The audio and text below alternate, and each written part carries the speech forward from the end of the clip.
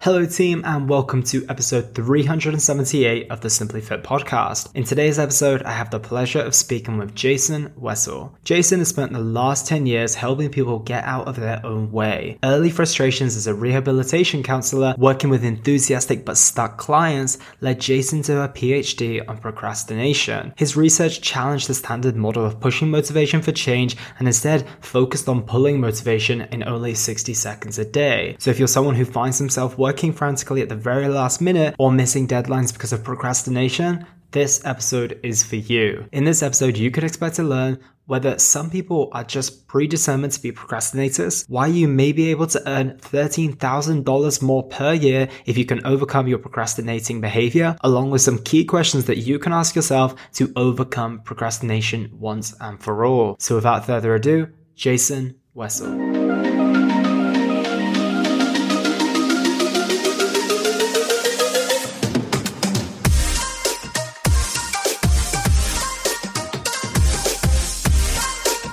Jason Wessel, welcome to the show. How are you today? Really well.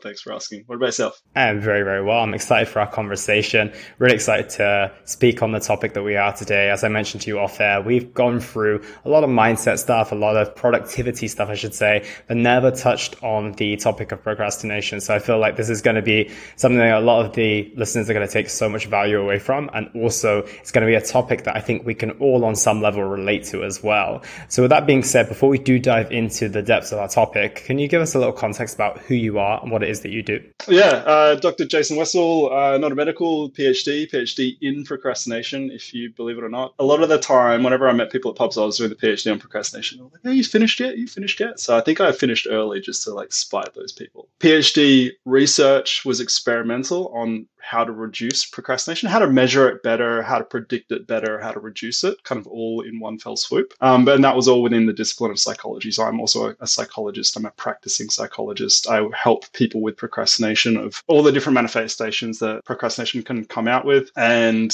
I do a lot of work specifically in procrastination around behavior change and weight and other health-related behavior change as well. I've been doing the private practice psychology for about 3 years. The PhD was, I don't know how many years, 4 years before that as well. So in all, I've been going quite a few years, published a couple of papers, built an app, have a website that is I chronically procrastinate on putting more content on. But that's it. That's about me. It sounds like you've been busy during the different bouts of your procrastination over the years. And I'm keen to roll the years back even further. Is this always something you've been interested in? I can't imagine that someone's thought, as a 5 or 10-year-old child, I don't ever get to do the things I want to do. Let me go down the route of taking a career here. Was it always something that you wanted to do, or was it something you adopted a little bit later in life? I was never really a big procrastinator. If you ask my mom, I was a big procrastinator, but I only didn't do the things I didn't want to do, right? But if I ever wanted to do something, I was always pretty gung-ho about doing it, and I didn't always match up with what other people wanted me to do. But I guess that's life. So no, I wasn't really a big procrastinator.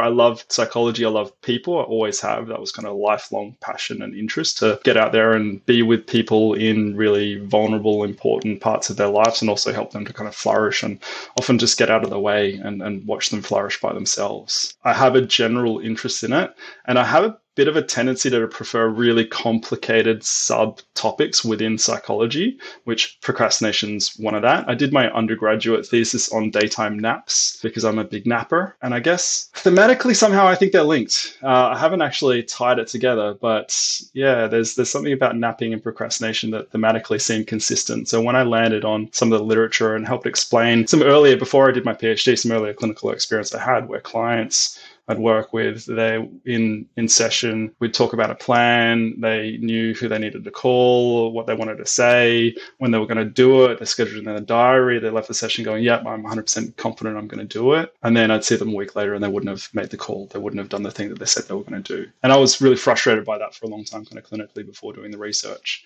And it wasn't until I read some of the literature on procrastination that I kind of connected the dots. Not just that I kind of knew that descriptively they were procrastinating, but I didn't know why. And the research that I came across kind of laid out a bit of a really compassionate, kind, I want to say like a segmented model for how to understand the underlying mechanisms of why that actually happened, and therefore where and how to intervene. And I also kind of, through the earlier clinical work, adopted a bit of a philosophy of like, this is so common that it's kind of endemic to the human condition. I think we all do it to some extent. And when people are really suffering, we seem to do it even worse. So it can take a really, or create a really negative spiral, destructive spiral. I guess I had that background that seeded the interest that when I came across the literature and I was kind of reading some concurrent things and had this like interesting experimental design in the back of my mind, and the stars aligned. And so that's kind of how it all came together, with partly the clinical interest, partly like loving the complexity. When I was doing research on napping, people used to talk to me about napping all the time, and their eyes would light up whenever I told them what I was doing. They always found it really interesting. So I also kind of thought procrastination would be really good to talk to people, because I had colleagues that did really abstract research on stuff that you never really understood. It was so niche and kind of like, without speaking ill of them, it was like irrelevant to the day-to-day kind of concerns of people. And I really like to be relatable in the stuff that I research and where my interests lie. So stars aligned, here I am, and don't have any plans to stop anytime soon. It's a really fascinating area. Yeah, I'm glad to hear. And I think it's one of those subjects that, like you said, it's has so much relatability. And the beauty of this subject as well is that you can get to grips with something that people really are struggling with and really are challenged by. And you mentioned at first you were kind of a little bit frustrated why people didn't do what you asked them in a way, and you were confused why that happened. I remember having a client some years ago, and for every single personal training session, he would turn up late, like 25 minutes late. And this is for an hour session as well, which he was paying for. And it was bizarre to me. At first, it was a little bit frustrating because they were Sunday sessions. And then after a while, I was like, well, this guy is super kind. He's super respectful of my time and just a generally respectable guy. So I was like, why is he always turning up late? So I decided to do some research myself. And he basically backed up what I saw in that research. I was like, I was doing some research on you because I was curious about why you're late to these sessions all the time. And basically it says that those who have poor time management aren't really necessarily disrespectful or anything like that. They just have high optimism about how much they can fit into their time and not a very good idea of how long their tasks take. And he was like, that is exactly me. He was like, I plan to leave 10 minutes before to get to our session, and then it's 11:05 and I realize I'm already 5 minutes late to the session. And I think when those type of things click and you realize that these very common problems that people have are nothing really to do with their personality, it's just more something that's like it is to do with their personality, but it's not due to laziness or lack of respect or lack of ambition. It's just a part of their makeup. I think it can be eye-opening. So I'm sure that you maybe found the same about procrastination once you started to do some digging, right? Yeah, for sure. I think like what you're talking about with your client would be like symptomatically kind of looks very similar to procrastination, but I'm not sure I'd really classify it as clean procrastination, or the kind of procrastination that we traditionally associate with like avoidant type behavior. Like usually one of the common definitions or descriptions of what procrastination is that it's an emotion focused coping mechanism, meaning that you've got some sort of negative emotion to something that you need to do, for example, an assignment or a work report or calling the in-laws, and you feel like, oh, I don't know how to do that. You maybe have some thoughts around what will they think, what will I say, how am I going to do it?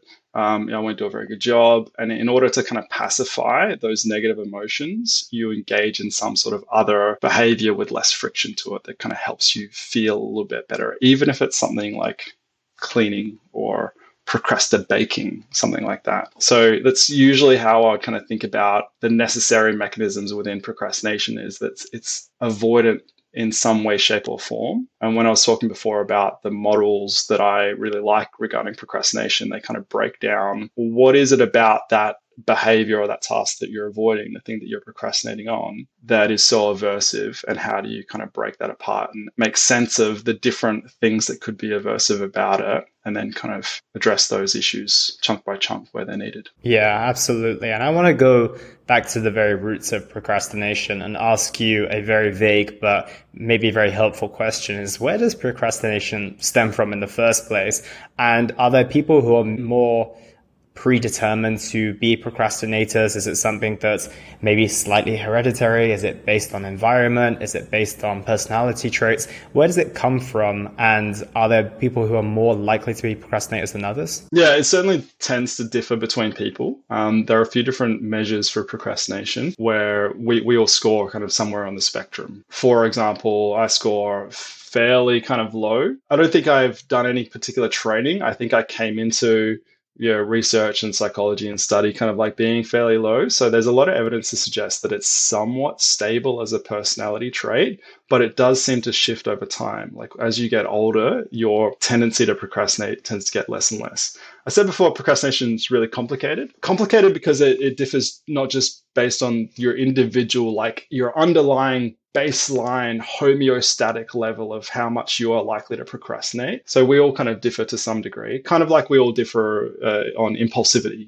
I might have like a general impulsivity score of like 6 and someone else might have a 12, etc. But how that manifests and whether that underlying latency of a personality trait likelihood to procrastinate, how that comes out depends so much on what the task is, whether we find it aversive or not, whether we've got experience doing it, whether we've got some sort of deadline, if we've got other people around us that are encouraging us to do it, whether we've got a smartphone with TikTok in front of us or not, and how much time there's left to do it. You might be really likely to procrastinate like your client, 5 minutes before something's due, but like 5 minutes after it's due, you're like not a procrastinator at all, right? So like contextually in the moment, that guy at 5 past the start of your session time, he wasn't procrastinating. He wasn't a procrastinator, or his procrastination wasn't coming out in that moment. So there's it's a really multifaceted beast. And like largely procrastination, I think of as a symptom.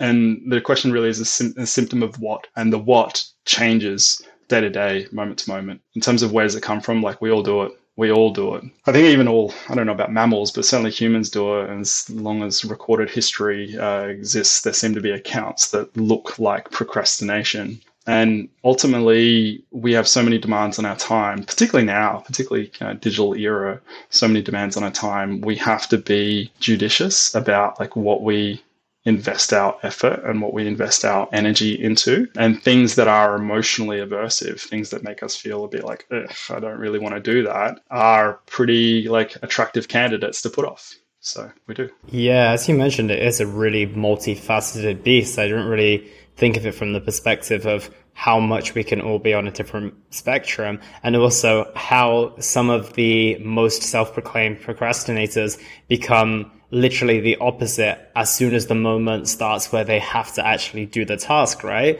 I assume that there's plenty of people who don't follow through and end up procrastinating so much that they miss deadlines and all this stuff. And I have a stat that I want to read in just a moment that really heavily emphasizes that. But it's very, very interesting to think that those people have gone from having completely procrastinating behavior to literally the opposite within a set of minutes once they've realized the importance, or maybe the necessity to be at that thing or to do this thing as well. So I'm very interested to hear the difference between those who maybe are on the super low end of the scale, who barely procrastinate at all, versus those who are on the higher. What's the difference between those two sets of individuals? There's these concepts called active procrastination and passive procrastination. The idea behind active procrastination is that they tend to think, it's also been called positive procrastination, where people tend to think that they prefer the pressure of a tight deadline, and therefore they kind of put things off intentionally, knowing that the deadline's coming, and then they're really going to grind it out, and they can kind of work on adrenaline a little bit. And there's some, I don't even think it's anecdotal. I think it's actually like legitimate research suggesting that there are some benefits of delaying and putting things off. For example, like a lot of this research is done on uni students. I'll use that as an example. You put off a uni assignment until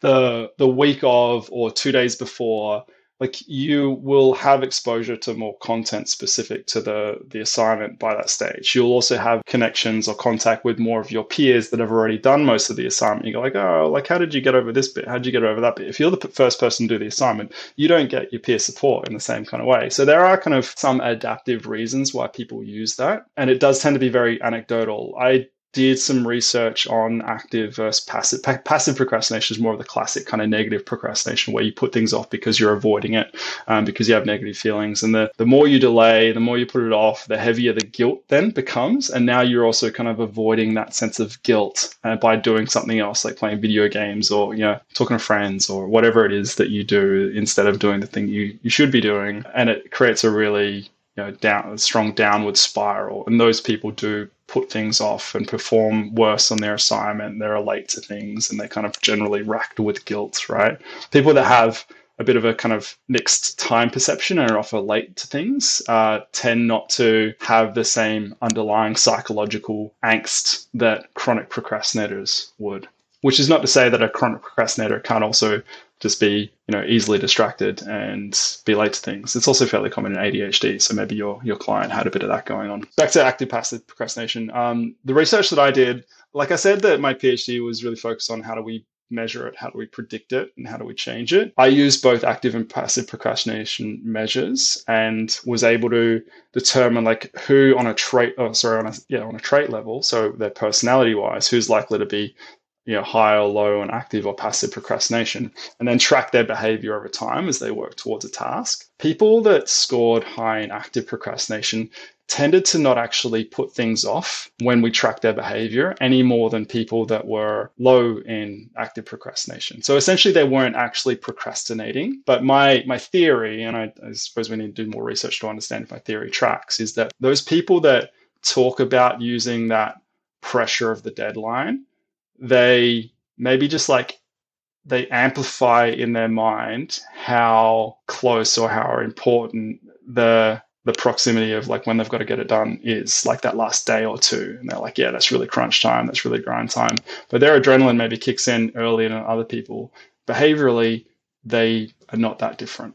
They don't do it particularly early, but they don't do it any later than the average person that doesn't particularly register on a passive procrastination scale. So I kind of think it's a bit of a way that even maybe if I'm trying to put myself in someone's shoes that's telling themselves that story that I like the pressure of the deadline, I can see to me how it would be a great way to motivate myself. It's almost like I become more sensitive to deadlines and I'm oversensitive to the deadline. And so while everyone else is just getting started, I'm like, oh, it's getting late. So that's what the data showed. When I talk to people that refer to themselves as active procrastinators, they're like, no, I start like an hour before. Yeah, it's a bit mixed. I still kind of I still get anecdotes of people doing that kind of behavior, but the research on it is really minimal. And we need to kind of do a lot more, I suppose, to pass that out, because the data I collected certainly didn't support that. And I tried very, very hard to try and understand that as a mechanism. Again, part of the challenge of the complexity of it is there's so many different variables, and we've got to track it progressively, like a high intensive data collection protocol over a fixed duration where we're measuring behavior change to a fixed point. So like there's a lot of different things and moving pieces going on. So there's a long way of saying, yeah, like that phenomenon seems to exist descriptively, but it's a little bit more complicated and not particularly well academically understood. And in terms of the outcome of those people, are you saying that basically there isn't too much difference in the results of those people? Would you say that, someone who leaves it last minute to the deadline, essentially there is very minimal difference between those who leave it really late and those who start early? So if you leave it later, a lot of the actual research on this stuff didn't do what I did. They didn't track like high intensity over time. They just tracked like a submission date, or when someone, the really old classic procrastination research is that you snail mail people forms to fill out, and then you get them to fill out a procrastination scale. And when they mail them back, the date you receive it is kind of determined. Well, they put it off, right? So we call them a procrastinator if they were later to submit the form. But there's all sorts of reasons why people might return a form late. And going back to assignments, because there's a lot of research on assignment submission date, there's all sorts of reasons why people might submit late. Going back to that example of, if you leave it to the last day or two, you get more content, right? People like to finish it early and then sit on it for 3 days, right? And then read it again with fresh eyes. So we know that if people put off doing the work, or they crunch time do the work later, they tend not to perform as well. And well, they certainly tend to be more stressed. Like that's one thing we know for real certain, that people that start doing it earlier are generally calmer, generally kind of feel more comfortable. People that do it later are more stressed, but also really smart people tend to put things off later as well. Like high performers seems to manifest going through school, right? I think it's a bit of like a gifted kid syndrome where they haven't really had to try hard to do work and get good marks. So they keep kind of just like doing things last minute. And then they come to university and they're procrastinators. They kind of put it off, and then they kind of realize, oh, I can't do anything last minute anymore. And they have a bit of a crisis of their own identity because they thought they were really smart. Now they think they're not smart because they actually have to work for it. And then they take that behavior into the workforce. So even though they have kind of learned behaviorally while they were in their formative years that it's okay to put things off, they're really smart. So they can actually get decent grades if they do it. So grades as a way to measure performance isn't actually that reliable because there's lots of different things that influence the grades that people get. You can't exactly well, at least I haven't gotten everyone that's got the same IQ, or, statistically, I suppose we could measure IQ and then control for that, but measuring IQ is quite intensive, so we didn't do that. So yeah, I suppose the only thing that I would say with great confidence that is a consequence of procrastination, apart from long-term research where we know that a high score in procrastination tends to correlate with poorer quality of life, poorer health outcomes. Like people that procrastinate a lot are more likely to put off getting lumps checked, which has a real direct link to their mortality. If people procrastinate on behavior, on health behavior change, their cardiovascular disease kind of rates are likely to be higher, all those sorts of really grave consequences. Quality of life of people that are chronic procrastinators tends to be much worse. The outcomes of specific events, like I'm procrastinating on this task, am I going to perform worse on that task? There's so much noise and so much complexity in what performance on a task is that it's kind of, I don't know off the top of my head a really convincing study that kind of says that. A lot of studies propose it, but when you read them, I kind of question how well those studies were conducted. That being said, there's probably something great out there because it makes sense. So please don't go Googling one, find one that goes, see, it's true. Performance is worse when you procrastinate. I'm sure it is true, but I'm trying to make the point that it's really complicated. But quality of life and stress, massive, definite consequences. Yeah, absolutely. And I think if we're waving the flag for the, let's say, anti-procrastinator, it makes a lot of sense because of when you do a task late, you don't have any real time for revising that task, for example. If you want to check back on a test that you're revising for or a paper that you need to enter with, you only have that one opportunity to check it if you're right on the edge of the deadline, right? And then if you go down the route of, like you mentioned, putting off something like a lump being checked as well, like the timeline on that can be, as you mentioned, the difference in your fatality, to be completely honest. So realistically, even if you maybe think that you perform incredibly well, you don't have that opportunity to double check. You don't have that opportunity to have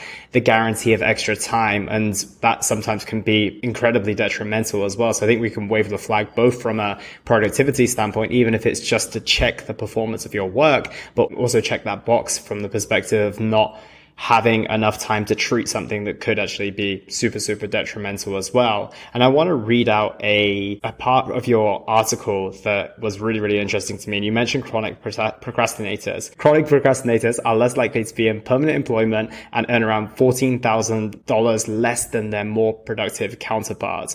And so I'm curious, if we can get ourselves to be a little bit more productive, can we expect to bring that £14,000 back or $14,000? And what is the reason behind that? In terms of reason behind, there's probably a lot because, procrastination's complicated. This was correlational research. So and it wasn't my research, I was citing someone else. So they surveyed professionals. They got them to do a procrastination questionnaire to get their procrastination trait scores. They ask them how much money they earn, and then they go, okay, well, people that score higher tend to earn kind of this much less. In terms of why, well, I suppose we're implying that it's because of procrastination, but it could be lots of other factors that are also related to procrastination. But let's just kind of run with the headline concept that it's procrastination. Can they claw it back? Well, yeah, like psychotherapy has a really good outcome in terms of how people can change their procrastination behavior and even their personality over time.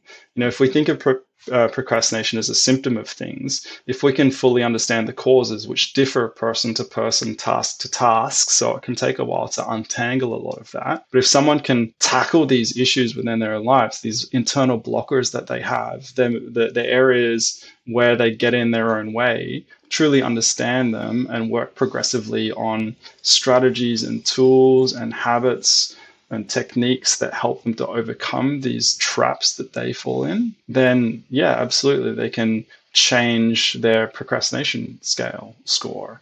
There's not a lot of research on that. Procrastination, it's funny, it's so prolific, right? But the volume of research on it is, there's a lot of research out there, but there's a lot of repetition as well. Like the volume of like really hard hitting, like the deep stuff that's at the level of complexity that procrastination kind of deserves to be researched. There's not a lot. The procrastination conferences of like the people, the big brains that kind of study procrastination as their main focus are like really, really small compared to things like, depression conference, trauma conferences. Not to say that those conferences should be small. I'm just saying, there's not a lot of really great research on procrastination. So in terms of, can they claw that $14,000 back? Yeah, like theoretically for sure. Do we know that for certain? No, but theoretically, yeah, like everything else points to this is something that can be overcome. And anecdotally, in clinical work that I do, yeah, it seems to be the case that people can absolutely change their lives. They can do it themselves. And going back to that concept of the procrastination scores tend to go down as you get older, like it shows that there's some sort of general trend for people to go through life getting slightly better at things, and you can drastically accelerate that curve if you put in the work and understand what's going on. Absolutely. And before I go into some of the ways in which we can overcome this procrastination, I do want to argue the side of the procrastinator for a second, because I think a lot of people are going to be listening or watching today and thinking, my procrastination has served me incredibly well. I never miss a deadline and all this type of stuff. Is there any such thing as productive procrastination? Because if you do find this a lot when, for example, you stay on top of your inbox, you end up getting more emails. You do all of the work that you're supposed to at work, and then your boss just gives you more work. And then there always seems to be this endless to-do list because you're almost a victim of your productivity. Whereas the person who maybe just does just about enough in order to get their boxes ticked, but not do any more than that, then ends up doing, a sufficient amount of work, but doesn't actually end up doing the extra work that those who stay on top of their stuff and are incredibly productive have to end up doing. Is there an argument for productive procrastination? Yeah, I think to an extent, right? But I don't even know that I would classify productive procrastination as per the definition. I've got like a 4-circle Venn diagram for the definition of procrastination. Maybe I can send it to you. At the center of this 4, so the 4 are you've got to delay something. That's kind of integral to procrastination. I think we would all agree with that. You've got to have some sort of volition or control that, like, it's not like someone's holding a gun to your head, stopping you from doing the task. It's not like you got in a horrible car accident on the way to doing a thing, and that's what caused the delay. So there's got to be a degree of your ability to actually control the delay. You've got to actually want to or intend to do the task, right? Because even if you could, like, I could do the dishes, like I have control over doing the dishes, but I'm putting them off, but I don't really intend to do the dishes right now, right? Like I'm strategically, I suppose, delaying the dishes. And the 4th circle is that you've got to expect that delay will cause you some harm, that you are going to be worse off for putting it off, right? So will I be worse off for putting it off? Well, my wife gets home from her circus class, like an hour or two. Will she get upset at me? Like, she probably won't. She's very nice. So, I don't really think that I'm procrastinating doing the dishes. But if you asked, going back to, I was talking about my mum before, right? My mum would skip over my own internal experience, my intent and the expectation of harm that I have, and be like, oh no, Jason, you're putting this off, you're procrastinating. I'm like, I think it's fine. So going back to what you were talking about, I think I'd call that more like strategic delay, right? Like if people are putting something off but have never submitted something late and don't really feel particularly hard done by, we all have to triage the tasks in our lives and prioritize. And I mean, how is what you described different to kind of time management in relation to your preferences compared to procrastination? Yeah, that's a fair point. And I would come back to the point of you saying like the performance might not be any different, but what we can say is that you're going to be healthier, you're likely going to be wealthier, and you're likely going to be less stressed. I definitely stole that from your article. And that's a very, very fair return on the investment for all of us. It's literally maybe what we're all looking for in life. I think we could all do with being a little bit healthier. We could all be very, very happy with more money in the bank, and we could all be very, very happy with being a little bit less stressed, right? The quality of our life would improve dramatically. So where do we get started if we want to stop being such a procrastinator, or even if we're not on high on that scale, but we notice it slipping from time to time and it's not helping us? Where can we get started with reversing the procrastination that exists in our life? Yeah, good question. It's complicated. I like to think in terms of this model called temporal motivation theory, which it tries to quantify all of the things that can influence procrastination. There are four factors. So I'll list them out and then I'll kind of go back over and describe which each are. So there's expectancy, about your, like, whether you expect that completing the task will help you towards whatever goal. Value, how much you value that goal, the task, but probably more the goal that you're working towards by completing that task. Your level of impulsivity, or how distractible you are generally, which tends to be a fairly stable personality trait, but things that you can put things in place to kind of manage that. And how much time you've got to do the thing, right?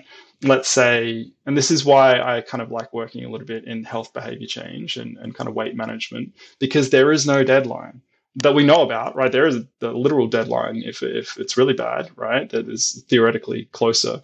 But we don't know when that is. It's really ambiguous. And because it's really ambiguous, not having a clear deadline to motivate us that we're really certain is actually going to occur at a particular date kind of puts us in an environment of not feeling pressured, or not, in a context of, and this is a conclusion I kind of drew from my clients years ago, that like before I started procrastination, but they weren't doing the things they said they were going to do, is that you leave a moment, you leave a consult, you leave a session with yourself as a trainer, really motivating, feeling great, and you get home and you have to do the dishes, you have to cook dinner, you have to take care of the kids, and you pay some bills, and then it's a late night, you go to sleep, and it's the morning, and then you got to get up, you got to brush teeth, you got to go work, you got to do it. Life happens, right? And life's busy, and things are kind of stressful. There are demands in our time, and that motivation and that clarity kind of just dissipates. We lose that momentum. We kind of lose that inertia, even if it's really important to us, which goes back to the kind of value element of the temporal motivation kind of theory. Even if we really value it, if we don't have some sort of like urgency, other things that do have urgency are very likely to pop up and just be there first. Even if we don't value them as much, we still have to pay the bills, because if we don't pay the bills, we're homeless, and that's kind of more important than weight loss for me having, living an extra 5 years in 20 years time, right? The amount of time left is also a really important factor, and that if you ignore that, which a lot of other ways to think about procrastination do ignore, for example, calling it an emotion-focused coping strategy, while I think true, doesn't really tell you anything about what you do about that, right? Thinking in terms of these four domains gives you a bit of a hint of what you can do about that. So if whatever it is you're procrastinating on, or have like a habit of procrastinating on, doesn't have some sort of mechanisms in your life to hold you to account at a particular time, that is a problem. And you are just more likely to procrastinate on that task and those types of tasks because you don't have those deadlines. And that's fine. It doesn't mean that you're never going to do it. It just means that you're going to be working harder, I suppose. You're going to be carrying extra baggage about it. You're going to be kind of swimming upstream, and you don't have to. If you wanted to make that a little bit easier, you can prioritize thinking about, okay, well, I don't have anything to kind of motivate me to do it sooner. There are other strategies as well, and I'd suggest kind of, considering a few of them. But I might consider, if again we're talking about health-related change, signing up to a 30-day challenge, or kind of roping in my friend who I know has recently had kind of heart issues, And frankly, he's not very motivated either. And so maybe I can motivate him and he can motivate me, and we can keep each other accountable. But we also have to think about like, what are we doing here? Like, and when are we doing certain things and why? So that's where it has to kind of work in concert with the why and the value, going back up to that kind of the second element I mentioned. If you don't really care about it, you're very unlikely to do it. Even if it's really, like, going back to even the definition of procrastination that I cited, if you don't intend to do it, or if you don't particularly expect not doing it will cause you any harm, whether that's stress or lower performance or lower money, then why do it? Like, it doesn't make sense to do. There's too many things to do. Why do the thing that you don't value? Like, and if you think, I think it's very tempting to think of value in a binary term, of like, do I value it or do I not value it? But I don't think that binary view of value is really that consistent with how we experience life. So, because I value a lot of things. If I gave you a list, which is a very common kind of psychological process to determine and clarify your values, and you give you a list of 50 values, and you probably could tick all of the boxes because they're things like family and friendship and romance and curiosity. You're like, oh, I like all of those things. I value them all, right? Going back to like, I value paying bills. I value kind of losing weight, right? You value losing weight, but how much do you actually think about what life would look like in 5 years' time if you don't? Or if in 5 years' time, if you do? Most of us have those moments in life where we have a real epiphany or a wake-up call, and we get this kind of flood of a vision of like how much we actually value it and how much we actually care about it, right? Like, I kind of think of it as a sunset moment. Like, you ever kind of at the beach watching the sunset and just like, wow, this is like what's important in life. Like, I really need to like fix my stuff up. I really need to do this. And like, yeah, bills come up, but like, I get too distracted by them. I really need to focus because like, I'm not living the life I want to live. Like, the life I want to live is there, and it's almost like I can reach it. I just need to go for it. You don't feel like that every day, but you can, or you can sample from it. Like, it's probably a bit dysfunctional to feel like that every day. You wouldn't get any bills paid, right?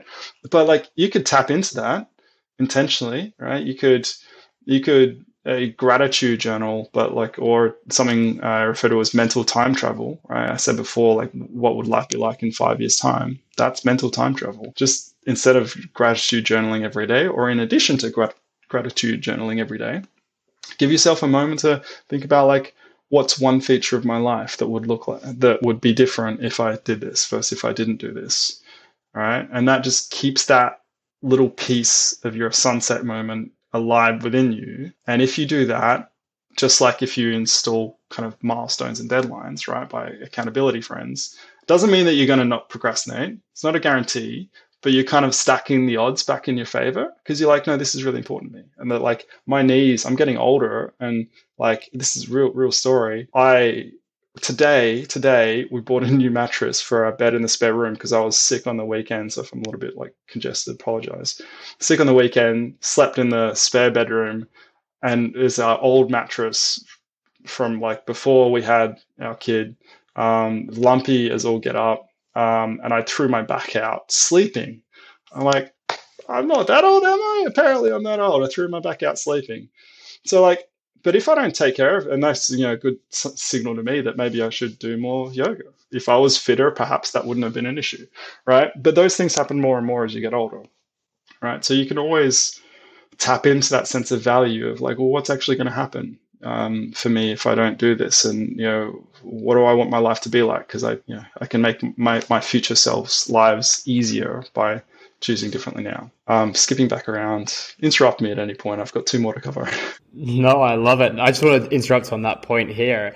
And what you're basically saying, I love that time travel concept, that mental time travel concept, in the sense of saying like, you're doing enough to remind yourself of ultimately where you want to be, but not so much that you're kind of delusional to the point where you don't do what you need to do on the day, right? It's enough to say that, okay, I maybe need to add in 1 yoga session per week because my knees are not in a good place, or my back is not in a good place right now. However, I don't need to go spend 6 months in Thailand doing a yoga course and become a yoga instructor, right? It's like trying to rein yourself in based on the different values that you have in your life and the different priorities as well. So yeah, I really like that in the sense of just having that reflection point of saying, okay, this is important to me, but I need to balance this out with the other priorities in my life. And I also have to have a healthy sense of where I want to be, but not get too lost in that I then invest my entire life in it, right? You can probably, like you can probably start to imagine what my research was, right?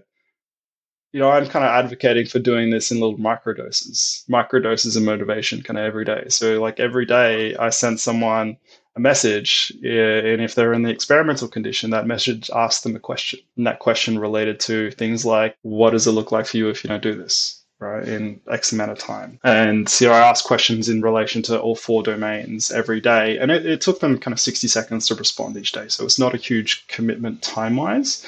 But I suppose mentally, it's a fair commitment because I'm asking people to think, and it's not that common that you engage in some sort of like training program or support program where people like really trying to pull that motivation out of you.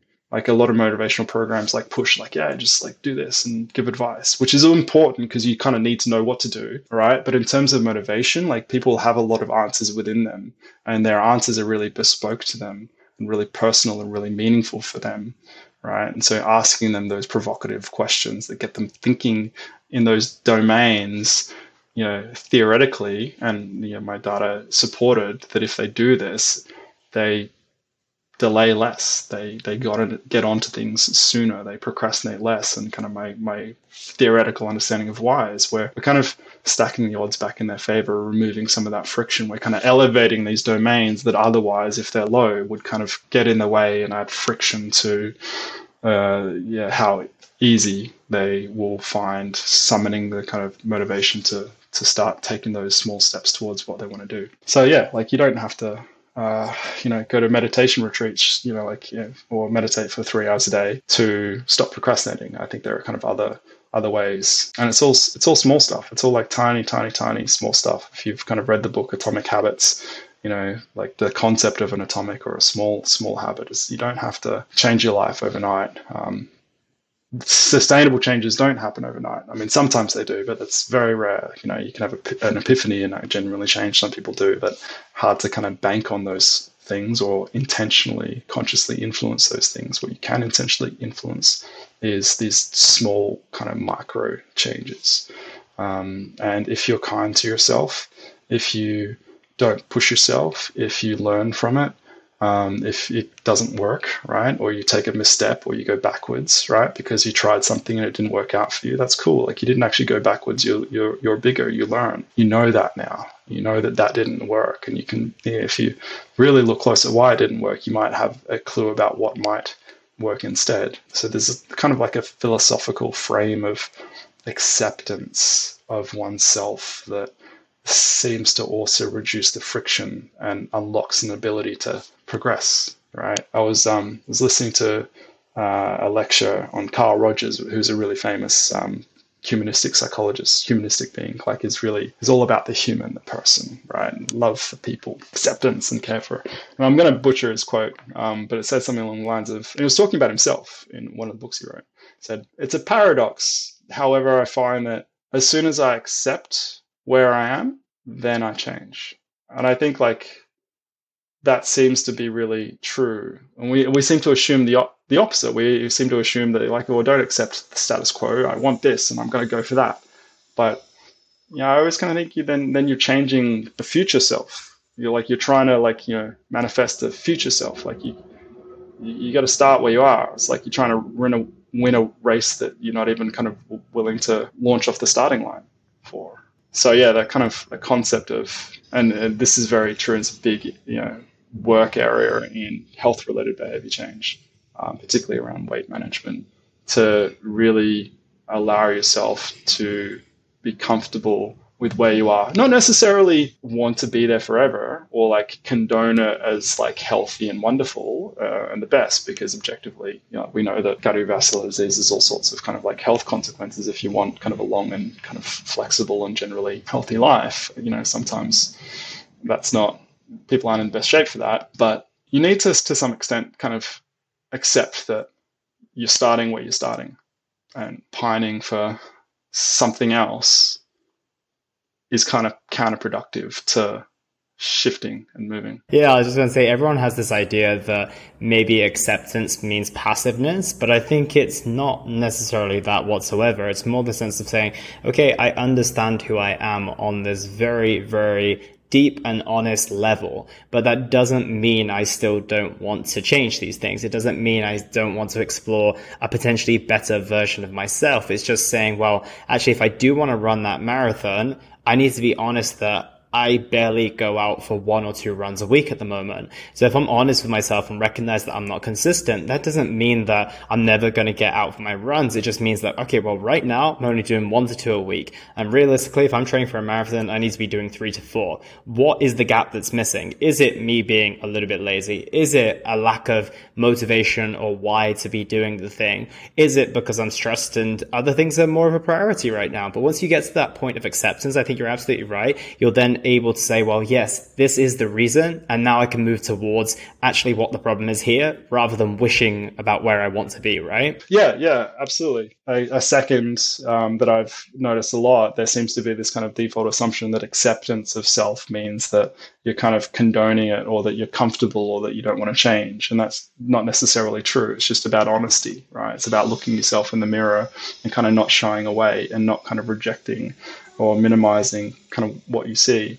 And I think it's also something that you do every day, because quite often we can set aggressive goals for ourselves.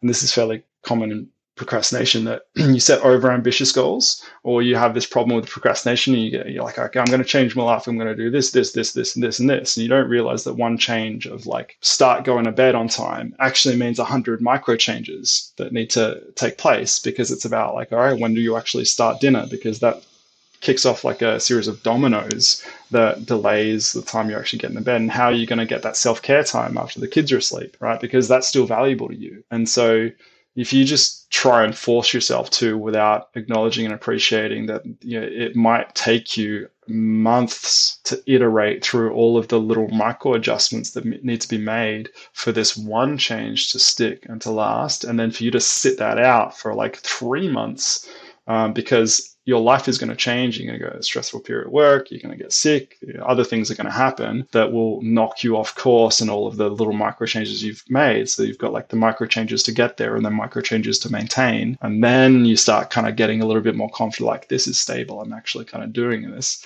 And then you go on to the second change that you want to make. Right? If you try and do all those at the same time, you go from trying to make 100 little changes, which is hard enough, to making 200, 300, 400 little changes. And it's kind of impossible. And you're really defeating yourself. But then if you beat yourself up about, I'm a failure, or, that's, that negative self-talk that is common in procrastination, as well as a lot of other kind of people and issues, it's just going to make life harder for you to do that. So you also have to accept that it's not a destination, it's a journey. It's all process. The only thing kind of worth or worthy of your focus and your attention is like that continuous micro improvement and sustainability, and accepting that you're not there yet.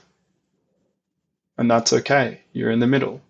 That's okay. Absolutely. Yeah, I couldn't agree more with that. And I think just getting real where you're at and being willing to accept that, and realistically, as you mentioned, accept that that's not your final destination. You're just at a certain point of the journey, and that's absolutely fine. I think that you can make a lot of changes from that place as well. So I think it's a powerful point. And one final point that I wanted to go through is some questions that I saw when I was looking into your research that you get people to ask themselves when they want to overcome their procrastination. Can you run us through those 4 questions? Yeah, so that's kind of what I was talking about before with I ask people questions every day. In the research, it was 4 questions on rotation.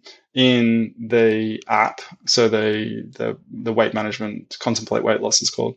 It's not intentionally a plug, but I guess it also is. We have a pool of many questions that go out every day that people can kind of contemplate and respond to.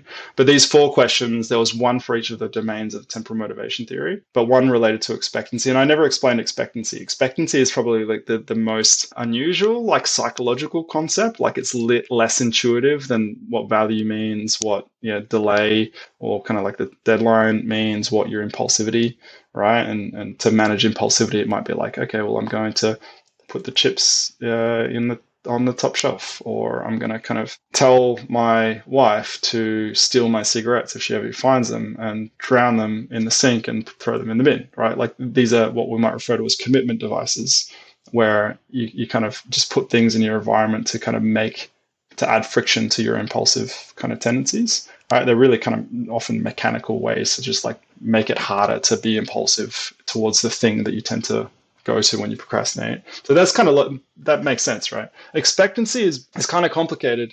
It's not. It's a bit abstract, right? It means like how much do you expect that if you do this thing that you're putting off, that it will actually get you to the outcome that you want, or the outcome that you value. Right. So it's sort of related to value in that respect. And so this can get really existential real quick, right? Because what's actually important to you, right? Like, what are you trying to do here when you wash the dishes? Like, is it about just like maintaining a healthy home or making life easier for the next day? The dishes is probably a little bit not the best example for expectancy, but let's say like university assignments, again, because this is where, I have a lot of clients, the university that procrastinate.